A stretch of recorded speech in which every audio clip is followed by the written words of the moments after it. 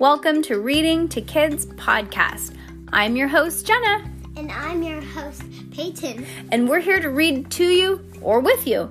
We know that sometimes moms and dads don't always have the time or the motivation to read to their kids each night, and we know how important it is. So, on those nights that you're not in the mood, we're going to do it for you.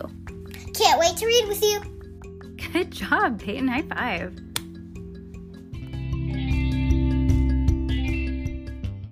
This Book Is Not Good For You, Secret Series by Pseudonymous Bosch. Book number 3. And we're on chapter number 6. That's right, good job.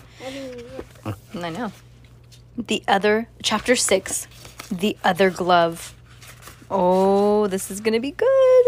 Okay. I must pause now to do something I hate. Apologize. Cherish these words because I doubt you'll hear them from me again. I'm sorry. You're not the conniving coward who sent me this chocolate. You're not the scurrilous scoundrel who trespassed on my property, who rifled through my personal papers. I know that now. You see, after an exhaustive search in my office, I found a glove, a white glove. It was caught in the clasp of a chest that I keep beside my desk. True, intruders must have left it there. Naturally, it is alarming to discover that the midnight sun has found me. In an odd way, though, it is a relief. It was inevitable once I started telling their stories. Oh my gosh, that's scary. That they would try and locate me. Now it's done. The other shoe has dropped. What I don't understand is why they left my book intact. Why they left me intact, for that matter. Are they simply toying with me? Biding their time until they strike again? What strange plot is afoot? Speaking of strange plot, I better continue with mine. Time now, it is clear, is of the essence. Let's see, where were we? I'm afraid my close brush with midnight sun has addled my brain just a little. Oh yes, Hugo's restaurant. That's what comes next, but I just had an awful realization that you're out of sync with the story. Unlike Cass, you already know who Senior Hugo is, don't you? If you haven't guessed it, I will give you a moment to figure out. Here's a hint. Think back to chapter 15 I let you read in the beginning of the book. That's right, Senior Hugo is one of the 3 villains in the tasting room. Remember?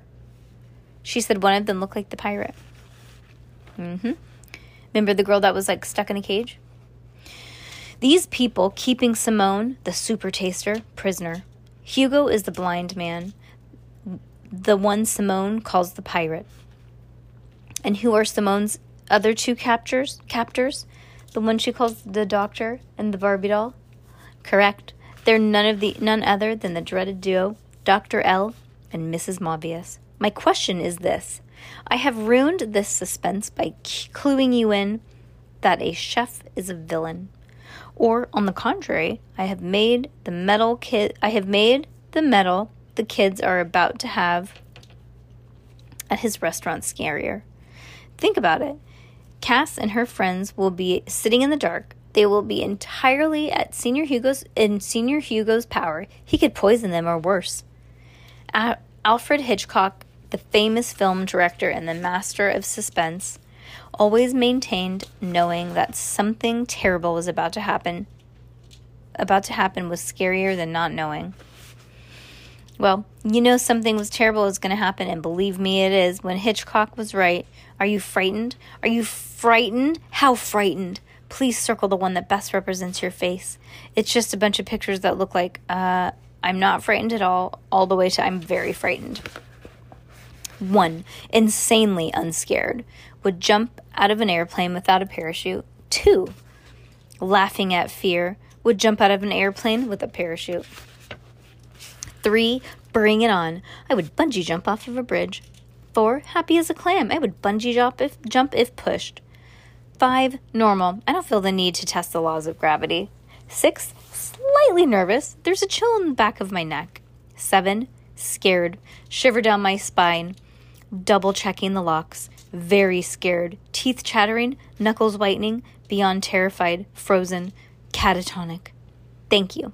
That was very helpful.